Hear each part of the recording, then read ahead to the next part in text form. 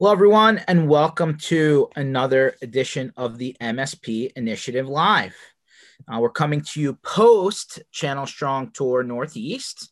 So we just went through another 2-week tour here through anywhere from Virginia all the way up to I think New Hampshire. We got to, and it was nice to actually get out and get into the Northeast. Right? I mean, I've been doing this for a little while now, and it was a little bit hard to get into Northeast because it was a little bit on lock for a while. So all things being considered, we appreciate everyone that came out to that, and for everyone that's in the kind of Southwest region, we're coming to you next. So stay tuned while we kind of finalize that, and we'll get some information on that. So we actually bring a guest on today who was actually involved in our Channel Strong Midwest run coming into the last kind of stretch there. So I'm going to happily welcome to the show Eric Clark.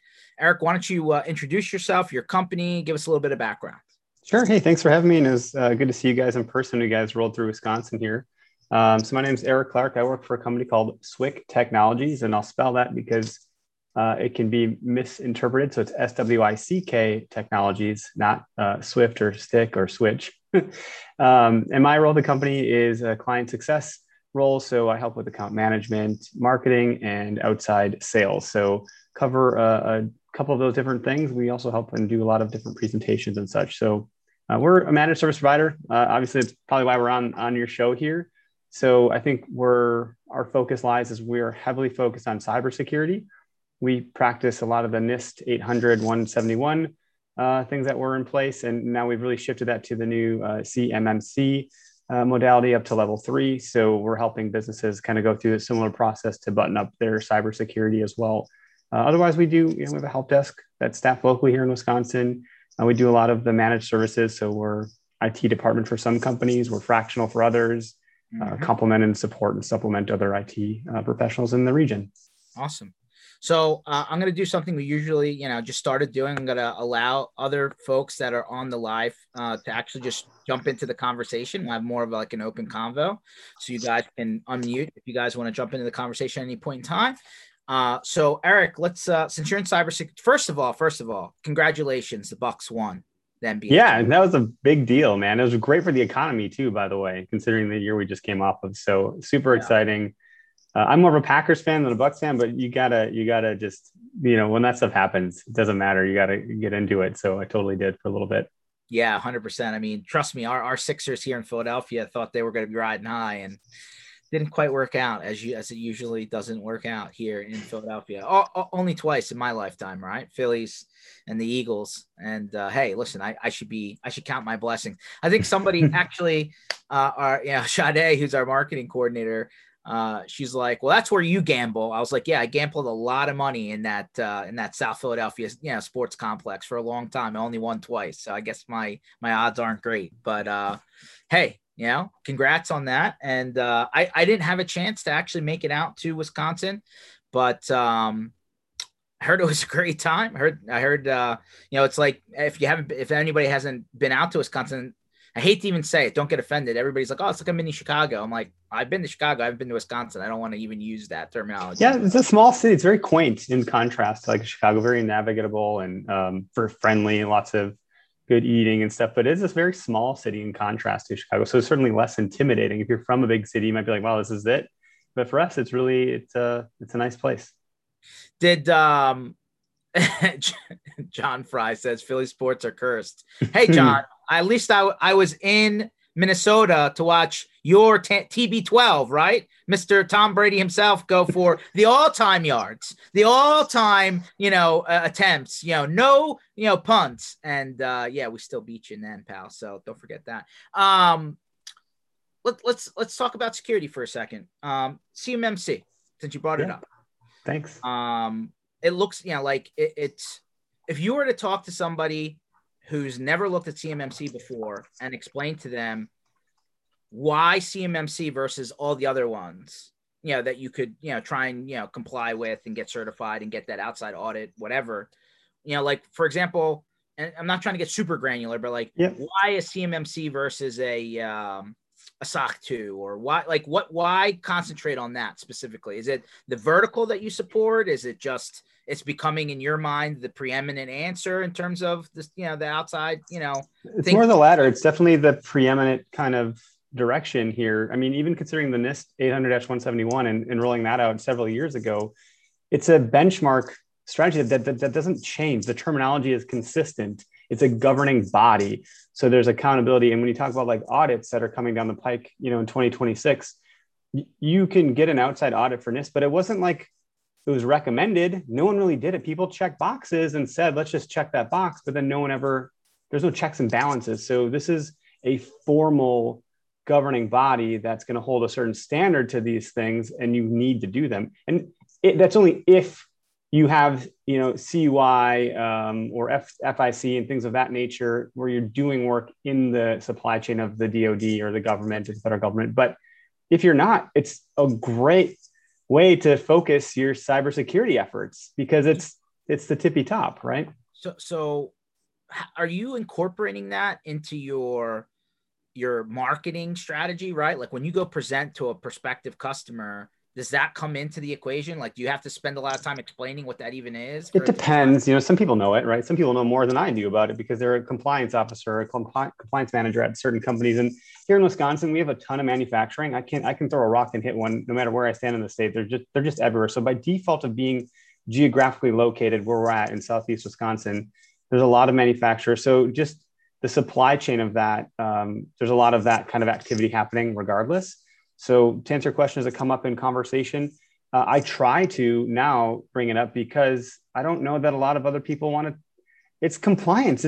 It's thick. It's heavy. It's mundane. It's granular. It's detailed. Not many people want to go down that path. They want to just do their job and get paid and move on and say it's good enough.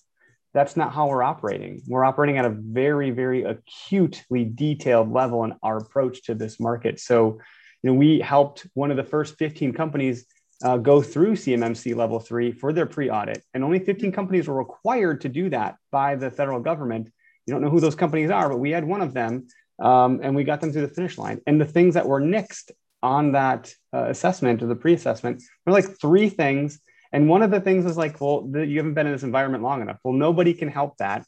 That's not our fault. So there weren't things that like even fell on our plate that we could have had an impact on yet. So we're really proud of that work. Our team busted their tails to get that done. And as a result, we blazed a trail here now where we feel very confident with that approach already. But we've been doing this stuff for ourselves. We eat our own dog food. So we've been rocking this kind of modality for a very long time. And now I'm bringing it to market to clients, no matter where they're at in that process. They might be sub level 1, they might be level 2, which is that transitionary phase. So there's a lot of places someone can fall, but we're prepared for it.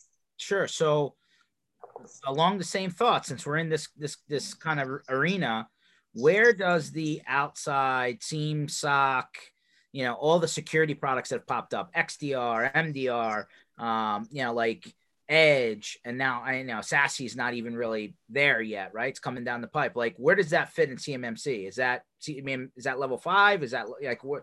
Or do they even talk about that in the CMMC level? So there are things. So we actually did some content on this, some presentations and such, webinars and so forth, where we have some good content that covers this. We try to break it down by the levels. So we do have a whole presentation on just like level 1. And we tried to map it to break it, like what I would say, break down Fisher Price or break down Barney style.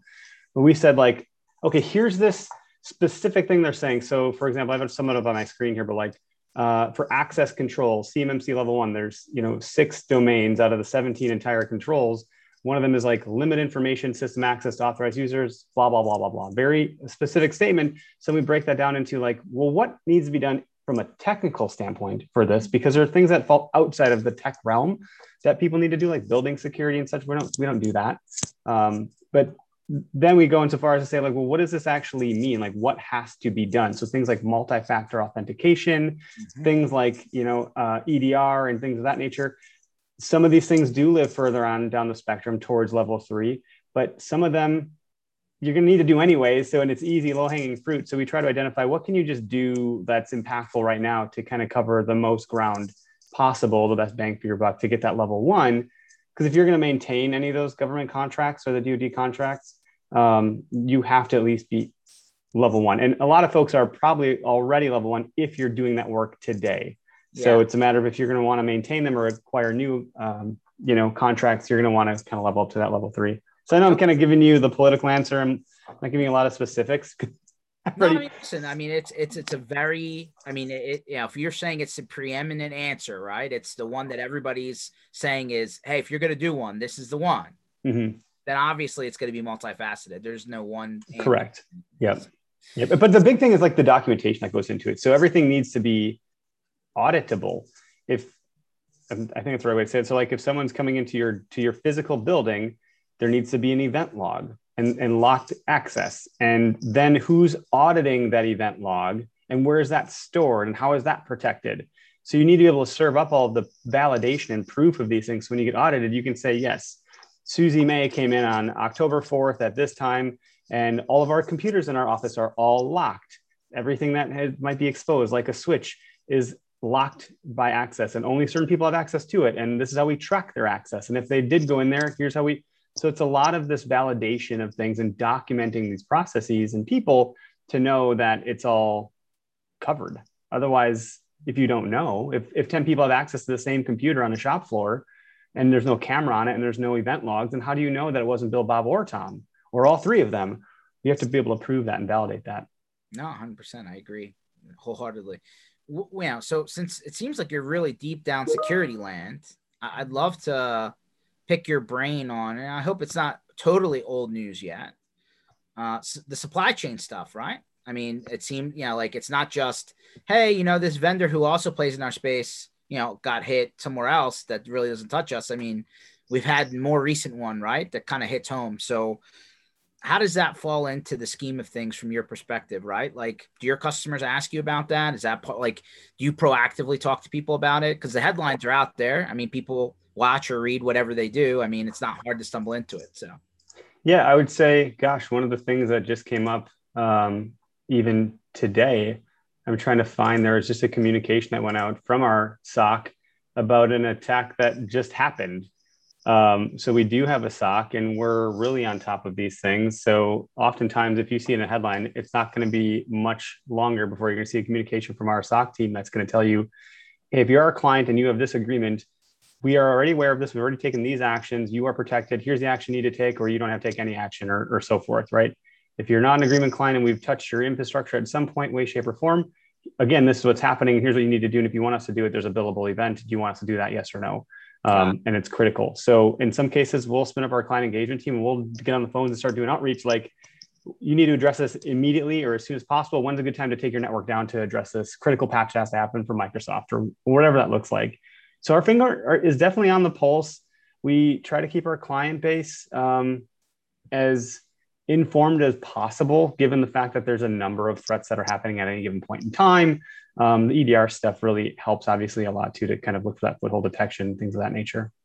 So, like, when you guys say you run your own SOC, like, did you staff it up? You built it on your own, or are you using components from an outside vendor, or how does that work? Yeah, no, we staffed it ourselves. So it's internally staffed. Meets all the requirements of a SOC for us to officially say that, Security Operations Center. So, I'm trying to just look at Hive Nightmare, or also known as the Serious Sam, is the one I just saw go out this morning. So we have, a channel internally for advisories. So if something critical is happening, one of our employees might catch that, and then they'll kick it over to the SOC or vice versa. And then they're jumping on that, kind of all hands on deck in that department. Wow. Now, it's very interesting. I've run into a lot of MSPs who say it's really hard to actually build it up. And hey, there's just not a lot of people out there with the skill set that we can find, and they tend to just outsource, right? I don't know the business reasons for not outsourcing it, but I know it took some time for us to build that. And it was being built for quite some time before we could say that that is something that we have. But given the work that we're doing, especially considering CMMI and things like that, or CMMC, it's a necessary component. No, totally understand. So do you even offer anything out there from a like good old fashioned managed services standpoint? Are you even offering any level where the security isn't baked in? Like, or is that just not even an option anymore? Yeah, it's interesting you ask, because we've made the decision to include a lot of these layered pieces of software and things of that nature, just because it's a better outcome. If we're accountable for your IT and managing that, then to say like, well, you need to pay us more so we can include this, we just included it, take it on the chin, and then have that value add piece there. So we've kind of just leveled up our security holistically throughout our practice. So we are in the midst of doing some rebranding things about like our go-to-market for our agreements and how we do all of that. Are we an MSSP? Are we an MSP? I think we're an MSP that has an MSSP division. We have a SOC and so forth. MSSPs, when you look at the landscape, usually they're a lot smaller operations. We're not incredibly large. We're also not very small. We have, a little over 30 people at SwickTech, and we're growing rapidly. We have a lot of open positions out there we're trying to fill at the moment. So we see a lot of growth in our future here. So, current event style, I mean, we're hearing potentially that people might have to, and again, I'm listening to the news, I'm watching the news just like everyone else. If tomorrow somebody came out and said, oh, no, social distancing, put the masks on, lockdown again, are your customers and your team better prepared to handle that scenario than I assume from the last time? Yeah, one of our favorite quotes is from Louis Pasteur: "Chance favors the prepared mind." Mm-hmm. And I'll say that when it happened the first time, there was no change for us from a technology standpoint. The difference was on Friday when I went home, I brought my laptop with me, grabbed a couple monitors, and then as that all rolled out and no one ever went back, we got to order some fancier equipment to make sure our home offices were a little bit more inept and like comfortable. But out of the gate, no, we run on Microsoft Teams. We were one of the first 100 companies to beta test Teams in its infancy. And so we're, again, eating our own dog food. We're fully fledged on that platform. So at least from our perspective, there wasn't any change to our business. A lot of our clients had already kind of followed our path with that. So easy transition for them. And then some ones that hadn't, or there were some laggards, or they weren't on that precipice just yet. Of course, we're there to help them and support those efforts and make sure that they have a good transition. So there's a bit of, when we track our tickets and everything like that, so we could look at the percentages and the type of tickets and what we're like doing our work on and so forth. So it was interesting to see that initial wave of how many tickets were open to help with that. And then it calmed down, business as usual for a while, by and large. And then that wave that when people came back, we had to go the opposite direction with that to get people back in the office. So if there is a second wave of this that puts us in a similar position, we'll be in a much stronger place. And by we, I mean collectively, like our client base, I think have all come quite a bit further since the first time. And I imagine everyone has, right? It's forced everyone's hand. We were all going down this path slowly, and it was really culturally hard for some folks to wrap their heads around, like, what do you mean I can't see that person working at their desk? But digitally, the traces that we can leave behind on all of the monitoring agents, people are working or not. We don't, to a level of certainty whether or not they're being productive. And with things like Teams, you're accountable to your team. If you're not answering your calls all day and your status or whatever is showing you as away, or you've been away from your keyboard for the last, 3 hours, it's like, what the hell are you doing? That's a great question. Heard some really interesting stories from people. I'm doing. I'm like, I'm on calls all day long. Yeah. My family, my mom had said she works at some healthcare company filing claims for insurance and such. And she said, one of these guys got fired because during COVID, he just like wasn't working. He was like out on the golf course living his best life. And then he got fired. He like broke down and cried. He's like, oh, I knew I shouldn't have been doing this stuff. It's like, well, that's an extreme scenario. But the people that are going to do that kind of stuff, they weren't great workers to begin with. I think they were just trying to float through their day as best they could or something, 100%. How much does obviously this is a fairly new announcement, kind of, from Inspire. How much have you adopted like Windows Virtual Desktop, Azure Virtual Desktop, that whole deployment, rather than, kind of more of the still relying on the device, I guess? Because in those environments, they don't care what device you're coming from practically. I don't have a good answer to that question. That's out of my purview of what I'm exposed to in the business. But I can say that we do a lot with Microsoft, and we follow their lead as much as we possibly can in every facet. So I know we have a DevOps team as well, and we're heavily focused on the Microsoft Azure and Azure Gov environments. We have a lot of qualifications there too. In that sense, I see us just following whatever Microsoft is doing. Got it. And again, eating our own dog food. So when someone asks us about it, we can say this not worked for us, so on and so forth. 100%. Have you guys, and if it's above you, that's fine. Have you guys played with the Sentinel solution from Microsoft? I've heard of, yep. So I only know it because I've heard it being talked about a bunch. But yes, I've heard of it. And that's where it gets, so me not being a technical person, I know there's a SIM. And this is where, these are technical terms. Is it SIEM or is it SIM? Yeah, SIEM, I guess. Yeah, and I think Sentinel is one of the things that falls within that, if I'm not mistaken, or can. Got it. Where do you see things going? I mean, so first of all, are you doing things on a national basis, or are you more regional? No, we are heavily regional. Northern Illinois, Southeast Wisconsin, by and large, but the clients that we work with have footprints in satellite offices throughout the U.S. So that's coast to coast, south to north, et cetera. And then we have a number of companies that we work with that have global headquarters as well. So we'll work, one of the companies I was talking to earlier this morning, they're in Finland, so we got to be mindful of time for that. That's why those are morning calls, not afternoon calls, because their day is ending and ours is beginning. So certainly we have not very many geographical constraints at all, but just based on proximity, we do a lot of business in our backyard, so to speak. Got it. So obviously the age-old problem, right? Boots on the ground. Is that even a concern anymore, or is it mostly more virtual at this point? Yeah, that's so when everything happened, me being in the outside sales seat in a traditionalist to some degree, I'm like, this isn't going to work. Like, I need to go build rapport and build trust. And that happens in person and shaking hands and getting to know people face to face. And everything happened virtually. We landed some of the biggest accounts we've ever seen. I've never met some of these people still today, even in person. I haven't shaken their hand. I've not been to their office. They have not been to ours. And business is still happening perfectly fine. So from a support standpoint, I would say 90 to 95% of the work we do is remote. And every now and again, we need to get boots on the ground. So in some cases where clients are in like North Carolina, or, we have some in Mexico and, wherever, all over, we'll fly our staff there. And, that can be part of the proposal process. Like, you're going to pay for room and board and so forth and plane tickets. So we'll do that to deploy like a project.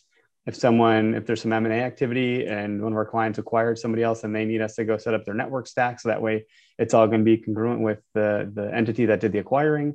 We have that all kind of pre-configured, so we just need to drop it out there. We'll work with IT on site, hold their hands. We have really strong documentation of things. So there's photographs documented for every little kind of wire that's happening. So we know exactly what someone is looking at based on what they're telling us.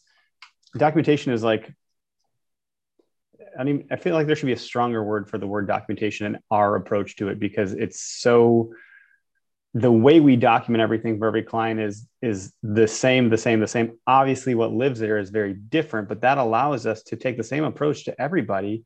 So our entire team, we don't have one single threaded point of contact that has all this context that's in John's head. So if John leaves on vacation or whatever happens to him, we're okay. We know exactly what to do here because it's all been kept up to date. So back to the original question, boots on the ground, it's limited. There is a need for it and we can accommodate that. If someone needs a lot of that, then that might look a little different. If someone's in Florida and they're like, we need someone here every day of the week, then that's not going to work. Yeah. No, there's something to be said for co-managed versus managed, right? When you're working with an already pre-existing internal IT resource department team, right? I got to think the conversation is just a little bit different than the normal stuff. Yeah. One of the conversations, in the sales team, it's like, well, Eric, I'm talking to a CFO. I have my IT manager is in the next room over. And when I say, hey, Joe, come here and fix this, he comes and fixes it. I'm like, right. But then Joe didn't document that. There was no ticket around it. There's no formal process. We don't know if it's going to happen again. We don't know if it's happened to other people. And so you doing that is disrupting his day, taking away from the project he's working on, the help from the other people. You're getting white glove treatment, which we can still accommodate, but we can put some process around that. So, those problems will start to go away. We can fix them at the root rather than the Band-Aid that he's coming to put on every day, random hours of the day throughout the day. So maybe he won't be in there in 2 minutes, but someone will get to it within the first, hour of that request based on your agreement or whatever that looks like. And then we're going to take care of it. And if we need to dispatch a boot on the ground, then we'll take care of that too. And if we can work collaboratively with the person who's there, Joe, whatever their name is, then that'll happen. So sometimes it's a cultural change more than anything. And once people get used to that, it ends up being a better process. You can text us the problem. You can call us with the problem. You can use your system tray. You can email us. We'll accommodate whatever communication modality you prefer. And then on our side, it all looks the same to us. It doesn't matter. But if it's easy for you to send me a text that you have a problem, then great. Let's accommodate that. So it is a little bit of change sometimes in some cases where there's that expectation that someone's going to be in their office in 3 minutes after they yelled out their name. That's probably not how you want to be dealing with that anyways. Well, some people are a little bit old school, just a little bit. Yeah. So obviously there's been a lot of talk about what's the lowest common denominator, right? What's the most minimal thing that you would be willing to take on? And of course, that always bubbles back into the security conversation that we started earlier, which is, hey, listen, the low hanging fruit are the small guys that don't want to turn stuff on because it changes their flow, right? It's something new. They're pushing back against it. That's where the bad guys are having an easier time getting into an email account because you're using your password everywhere, or you didn't have MFA enabled, or, that turn, or you see Colonial Pipeline, you saw, some of the supply chain stuff. Some of it was, you thought it was like, oh, they were coming out from every angle. And it was like, I was like, no, they George's PayPal password got discovered over here. And they said, hey, maybe he's using it over here. And that was it. It wasn't super hard. Like, what is the minimum you'll allow? And this feeds back into two parts, right? Yep. Hey, what's a good customer? What's a bad customer? What's the base, right? Yeah. And then on the other side, it's, hey, obviously this is now feeding into cybersecurity land from an insurance standpoint, right? Like, are you already feeling that from maybe your customers, vendors, with the questionnaires that they're getting, or the ones that you're dealing with for your own company, right? To make sure that you're whole, like, it kind of feels like they're, colliding a little bit. There's a lot to unpack with that to some degree. We have something that we've quantified as our ideal client profile. So as much as someone's interviewing us, I assure you that I'm interviewing them harder. Because there needs to be an alignment and a fit. And I know that can be it needs to be a fit. That sounds cheesy, but quite literally, there has to be a fit, or it's not going to work. It's going to break down very fast. And if I have the foresight to see where that's going to go, then I'll pull the plug out of the gate and push back and say, you know what, this isn't going to work. And let's just save everyone's time. And that's respectful enough. I'm not trying to be mean to people or so elitist, but there is that threshold of, you talk about the insurance side of things. We're seeing two things happen there right now. And I'll come back to the other part of the question. But the number one is there's a number of companies that if they don't put in multi-factor authentication, they will not have an insurance policy for cyber through their insurance provider. So they're almost kind of forcing their hand to go down the path, which is great. We've been pumping that message. There's a very funny video of me saying MFA about 200 times in a single video that one of our marketing people chopped together and made it just say that a whole bunch of times. And then to that degree, so that's finally happening. We've been beating that drum for a long time. And then additionally, if someone's had a cyber attack or a ransomware or some sort of event, I don't wish that on anybody. Obviously, it's a matter of when, not if. However, if you've experienced that, then you're not questioning all the stuff I'm talking about and you're taking IT seriously. You'll do anything to never experience that pain again.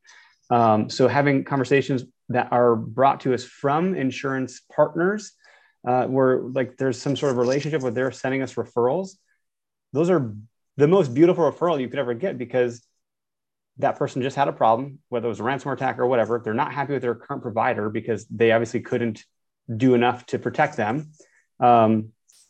And they're warm. We know there's some sort of relationship. It was a warm introduction. So there's a lot happening where there's these events happening. And then there's the cyber, the incident response team where they're going and investigating what happened to help the insurance company quantify if it was an event that they should be covering or not. So from a referral standpoint, those are both really great referral places. But for us, I would say one of the security is critically important, but additionally is, are you growth minded or not? Are you one of those manufacturers? If I walk into your office and it looks like you're one of the good old boys that's hanging out at the hunting club too much because your office has become your trophy room, or the giant number of, big boats in your parking lot. Like if you're taking your money from your company, you're funding your own personal hobby, you're not putting that money back in, and your technologies from 2008 was the last time you addressed it. Like, I'm already going to tell you this is going to be a painful relationship because we're not going to want to support any of the stuff you have. And if we do, we're going to fix all of it. So not only are you going to pay us for a support contract, you're going to probably have a whole mess of capital expenses for project work to get all this stuff up to a 2021 secure world. And if that's something you're uncomfortable with, then you're probably going to need to go find a reactive IT person that's going to just, be there when you pick up the phone to go deal with your nightmare. But if it's us, we're going to get ahead of all of this stuff. We're going to fix it tomorrow, basically. And if they don't jive with that, then it's like a non sequitur. Like, it's not going to happen. And it's nobody's fault. It's totally cool. Like, it's literally your business. You can do whatever you want. But if you were going to engage with us on the IT side and we're responsible for it, then we need to take some of the risk off the plate here and do things a different way. So I would say growth mindedness, are these companies growing? Are they reinvesting in the business? Are they taking IT seriously? Size isn't really as important as it is maturity of that stuff. I mean, we have some small operations where they do big numbers because that's just the industry they're in. The real estate industry, there's a couple of people at an office, but they're doing big numbers, and they want to leverage technology heavily. So size of a company isn't always the same as the maturity of what they need from an IT perspective. So those are things that I try to look at as them reading the room, looking at what's going on, how they're, investing, what's important to them, where the critical things are, and when's the last time they addressed IT, and are they addressing it now because they perceive a need to, or is it this obligatory, commoditized, oh yeah, here's the IT stuff that I hate and don't care about. But if I walk back and unplug your server, what's going to stop working? That's a good way to have some immediate value. That's a great test, right? Walk into somebody's building, be like, "Boo!" Yep. And be like, "Yep, everything's good. You didn't need that server." Could you imagine? You always hear these horror stories that, the joke about the IT guy left on bad terms. He cut all the cables on the way out the door. That'd be terrifying for some businesses, and that's not too far fetched either. I mean, that's literally happened at some big companies that we've seen in the news. Yeah, they just literally went. Mm-hmm. Especially it's like don't spit in the food. Don't talk crap to your waiter, right? They'll spit in your food. Like, yeah, might be careful with the RT guy. But just saying. Yeah, that's a good point. It sounds like you're dealing a little bit in the government space, right? They've obviously set certain rules, obligations, what have you. Let's talk about from the hiring side. Like when you go out there and you're trying to fill positions like you say you are, I mean, how much extra work do you have to go into in order to, obviously background checks and all the other stuff that normally happens, but if, there's probably additional hurdles to jump through in order to have somebody work on an account if they're in a particular sector, right? And then, how do you protect yourself from the rogue person that comes in and is just a bad apple? Yeah, the systems take control of that. Not any one person holds all the keys, and everything's gated along the way with checks and balances in place. So we don't, quite honestly, the rogue scenario will not impact us, which is a pretty beautiful thing. And there's we have geofencing in place. Like if you try to access a certain thing and you're not at that computer, at that building at this time, it's not going to happen, and if it does, it's going to alert someone that's whoa, this is an anomaly detection, something's happening here. So there's a lot of layers to how we deal with that. On the hiring side, we've been rolling out background checks at a certain security level for a very long time. So nothing new is changing there. And that's only predicated on if that person is going to be touching that CUI or handling it in any way, shape, or form. So not everyone needs to adhere to all that stuff because we can isolate a lot of these things. Someone might not be able to get into that Azure Gov tenant at all if all these other criteria are met. Like I mentioned, physical location, computer IP address, time of day, and so forth. Because some of the companies that are in different parts of the world, they literally cannot touch it. As according to some of those regulations. So, on the engineering side, the people that do the work here and push the buttons and turn the knobs, they're very intelligent, but they're also very cautious and concerned. They don't want to get caught up in that stuff. They don't want to fall scrutiny to some sort of audit. The government's handing out fines I think it was $3 billion in 2019 or something very, very large. I could be wrong. I have the stats, but it's either 300 million, I think, in fines in 2019 for people that said that they were doing something and they weren't. So those audits are very, very real.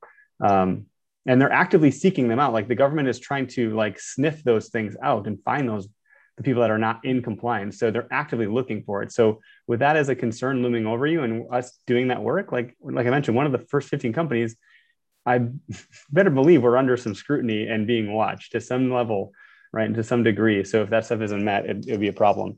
So certainly the people doing the work, they're, on the talent side, that's hard though. It's hard to find good talent at a price that's, going to make sense for someone coming into a company brand new and trying to validate if they're a good fit and so on. So that's, I think, a challenge a number of people are probably facing. It's hard to come by.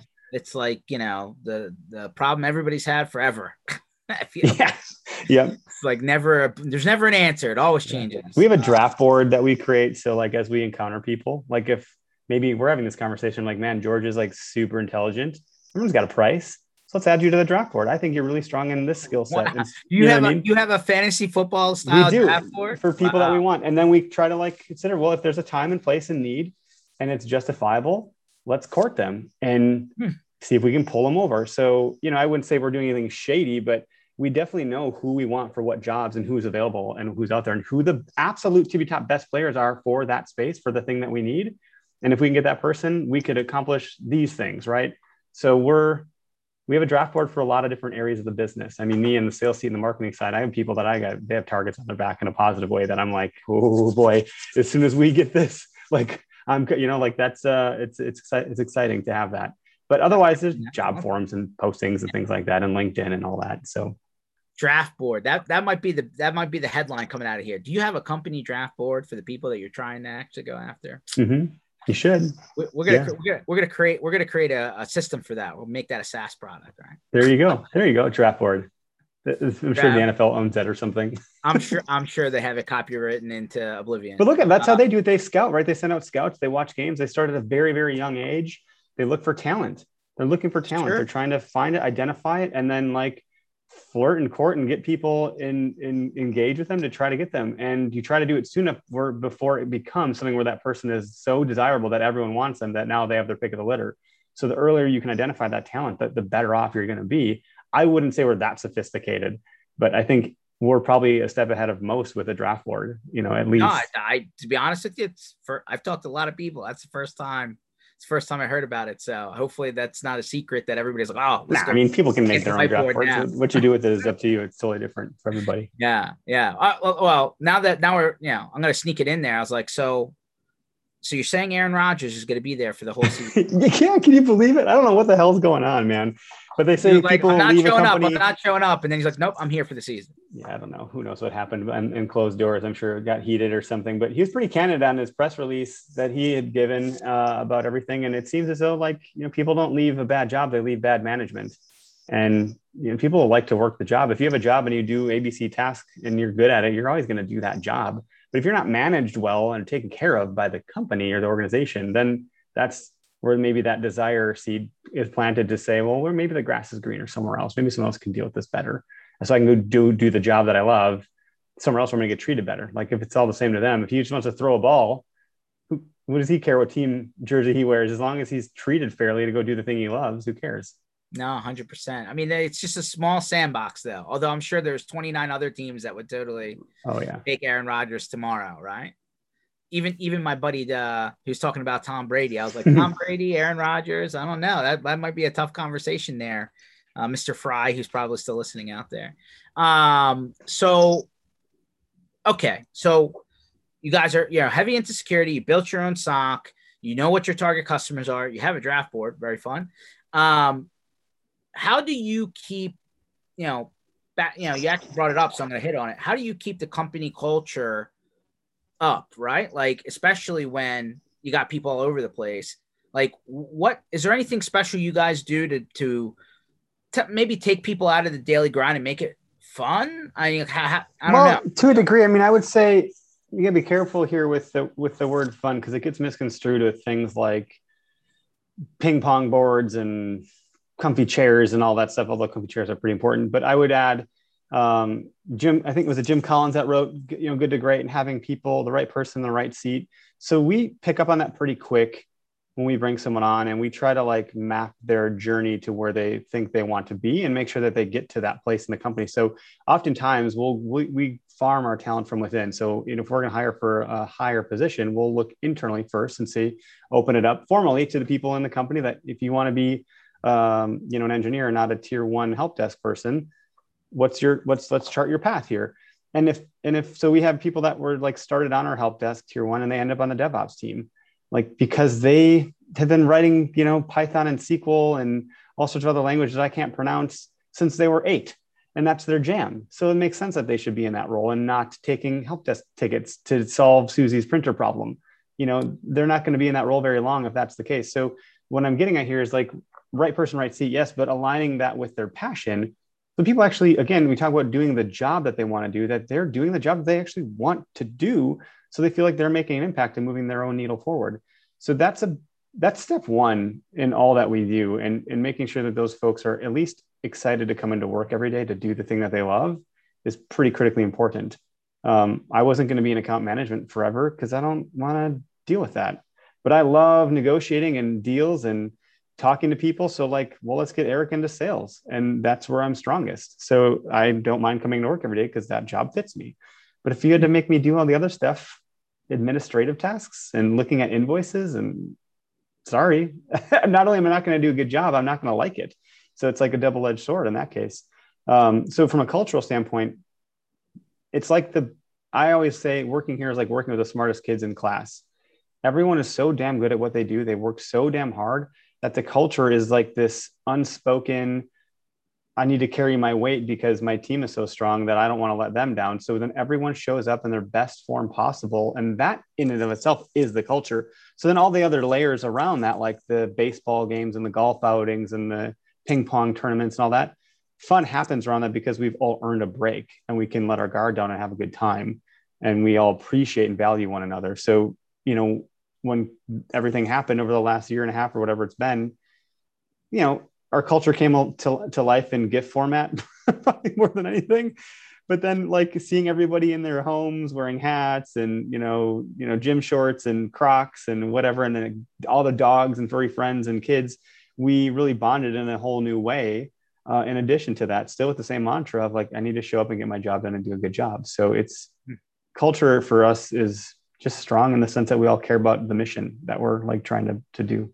No, hey, that's as good an answer as any, if you ask me. Do you, from an event standpoint, does your company send people to events at all? And vice versa? I assume that you're also maybe doing events for. Yes to all of that. We're doing events. In fact, we have one tomorrow that I'll be presenting on Teams Voice as a phone solution. We're doing it at a restaurant. So we're giving every attendee like a meal for 4 from a really fun restaurant in the area. So they can go home and feed their families. So, it's kind of a nice way to like, hey, honey, you have to go to this networking event, but by the way, I have dinner. So don't worry about it. Kind of cool and really good food. And then we go to a number of events as well. We just like sponsored a whole lot of golf outing.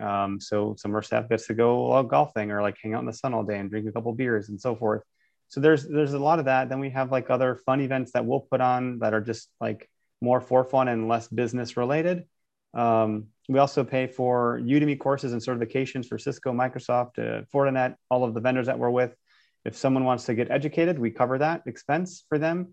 In some cases, it's already included and all you have to do is like register and sign up for the account. In some other cases, it's reimbursement, but we believe in continued education. And, if you wanted to, let's say you're in a technical position, you're learning about networking infrastructure, you can take those courses, but maybe you wanted to learn about MBA because you want to understand the business side. Mm-hmm. You can go take those courses too. So we're not going to like tell people that's not related to your field. You shouldn't be in that course. We don't care. We want you to learn, and wherever your appetite for knowledge is, go learn more and use all these resources that we've provided to level up. We encourage it and reward it, in fact. So education is a pretty big deal here. And by the way, those Cisco certs are not easy, man. I don't wish those on anybody. Those tests are terrible. Well, there's now a billion Cisco certs because they keep on buying companies, right? Yeah, so right. Like, oh, Cisco this, Cisco that. And it's like, where does it stop? But I guess the answer is never, because that's the world technology is.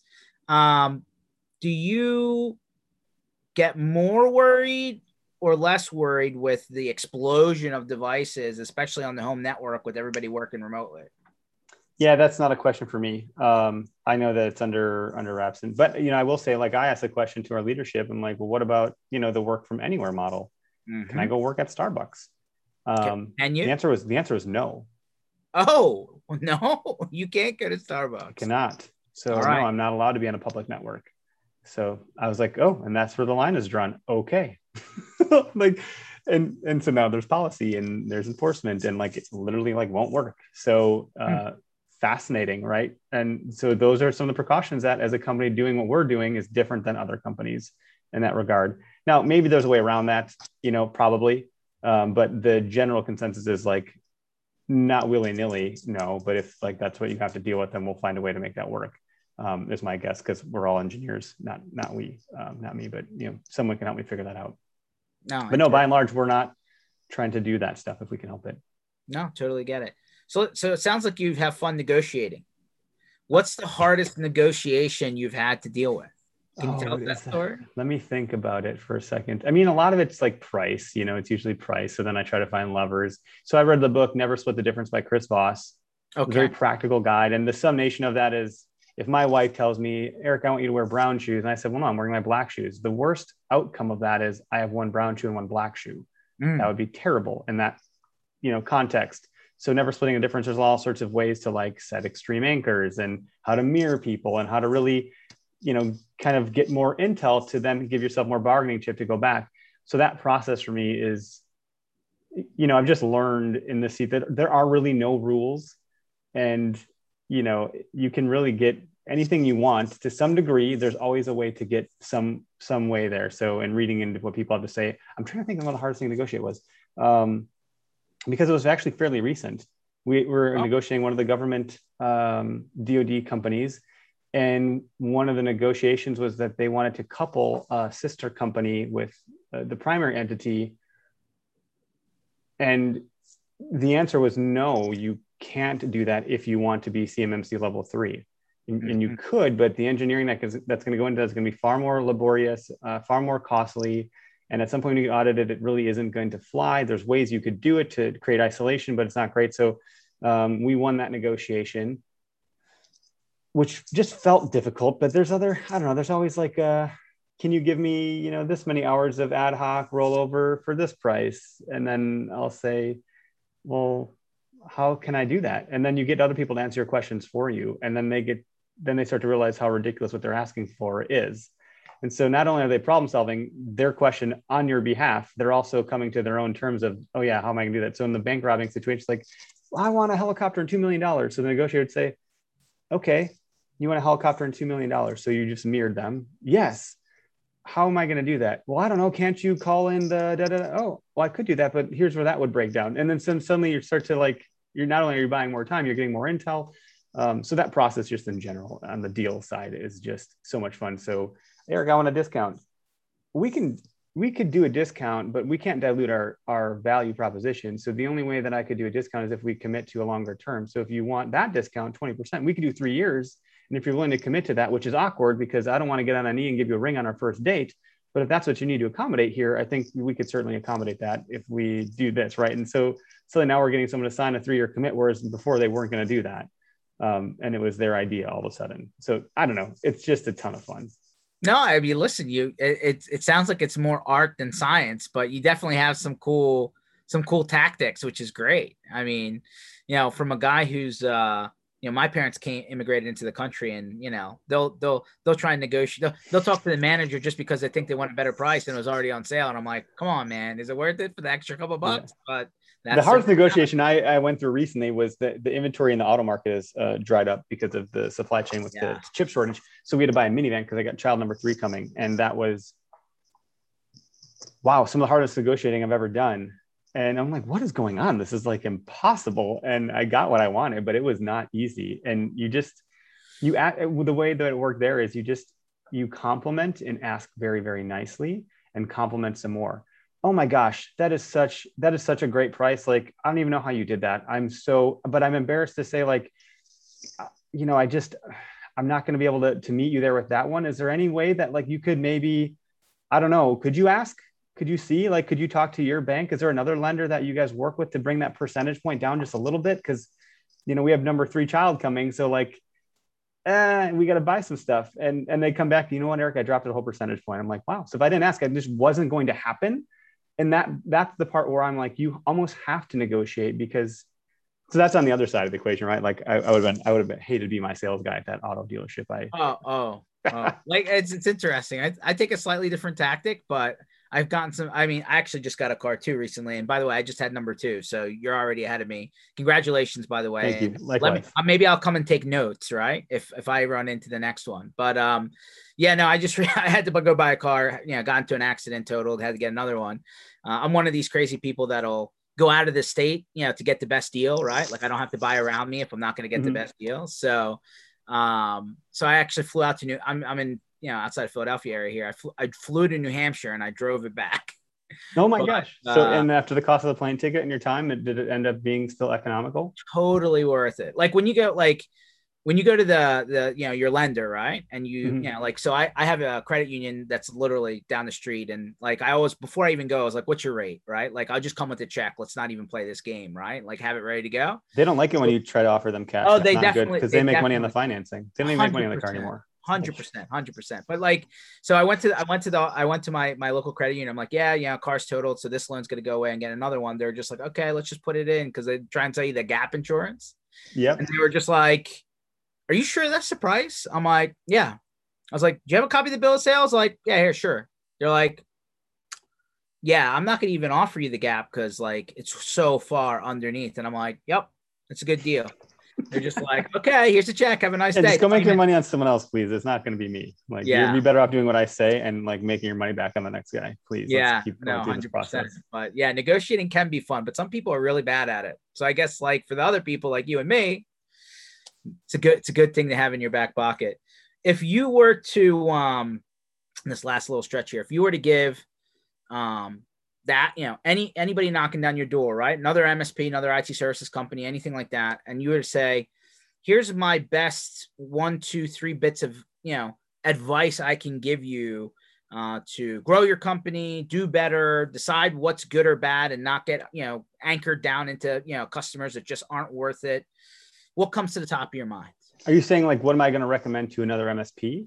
Yeah. Like if you were at a trade show and you were at the bar and you sat next to John Smith and he's like, hey man, I'm from New York. I don't even compete with you. You're out in Wisconsin, although everybody's, Yeah. No, I hear what you're saying. Okay. Yeah. Like what would be, what would be your top couple of tips for those guys out there who might be struggling with sales, right? Might be struggling with growing their business, might be taking the wrong clientele in, right? Like, I would say, gosh, there's a whole bunch of things, and I would love to hear what other people tell me too, because I'm certainly not the authority here, and I'm always open to learning more. There's just so much in the world you don't know. I don't know. Too many people have said the more I learn, the more I realize, the less I know.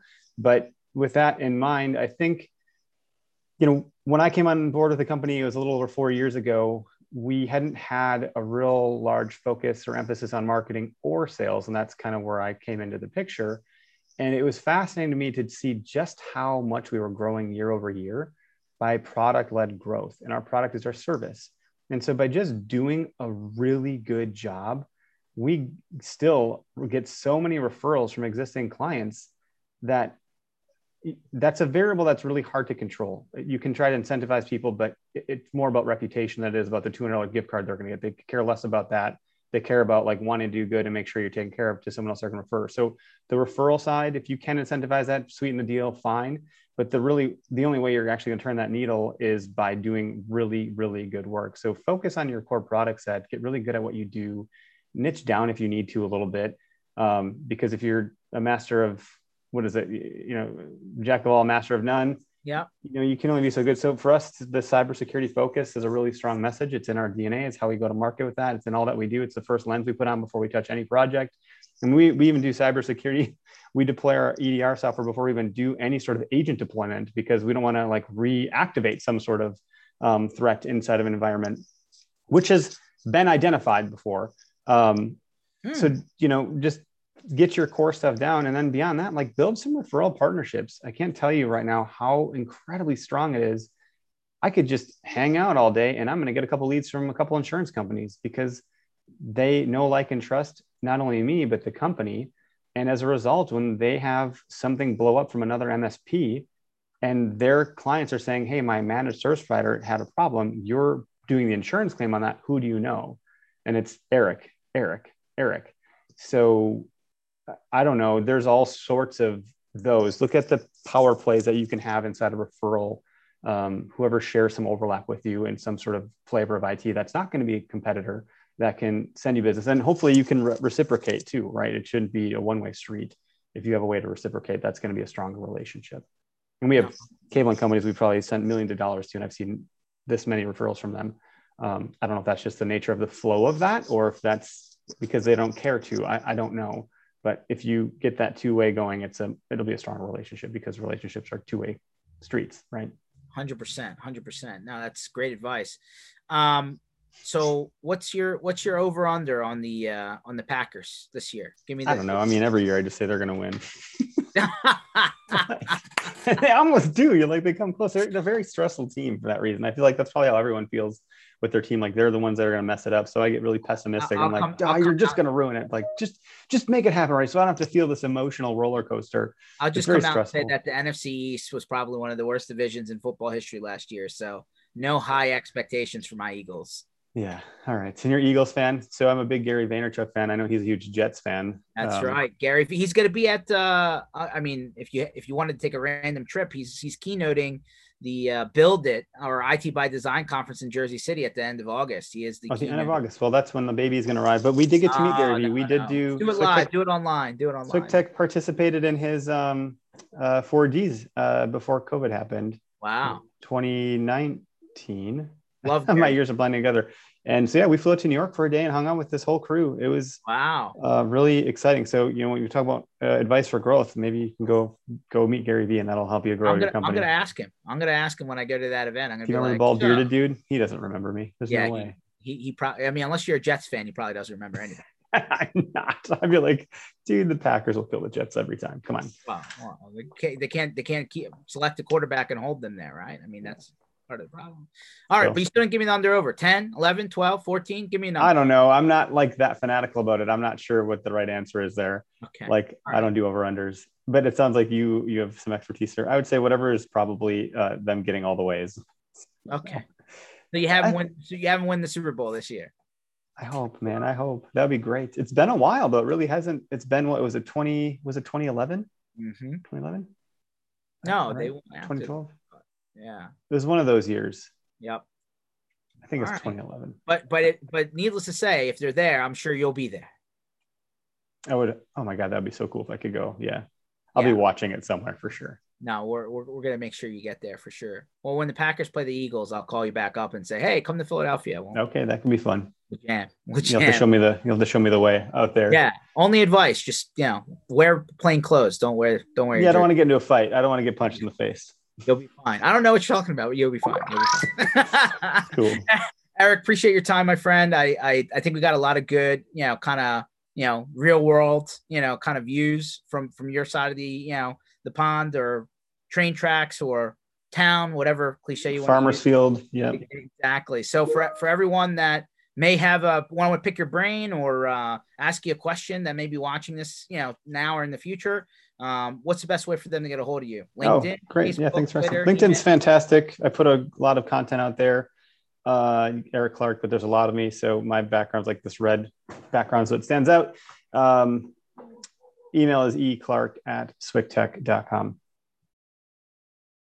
So everyone take that down. This whole session was recorded.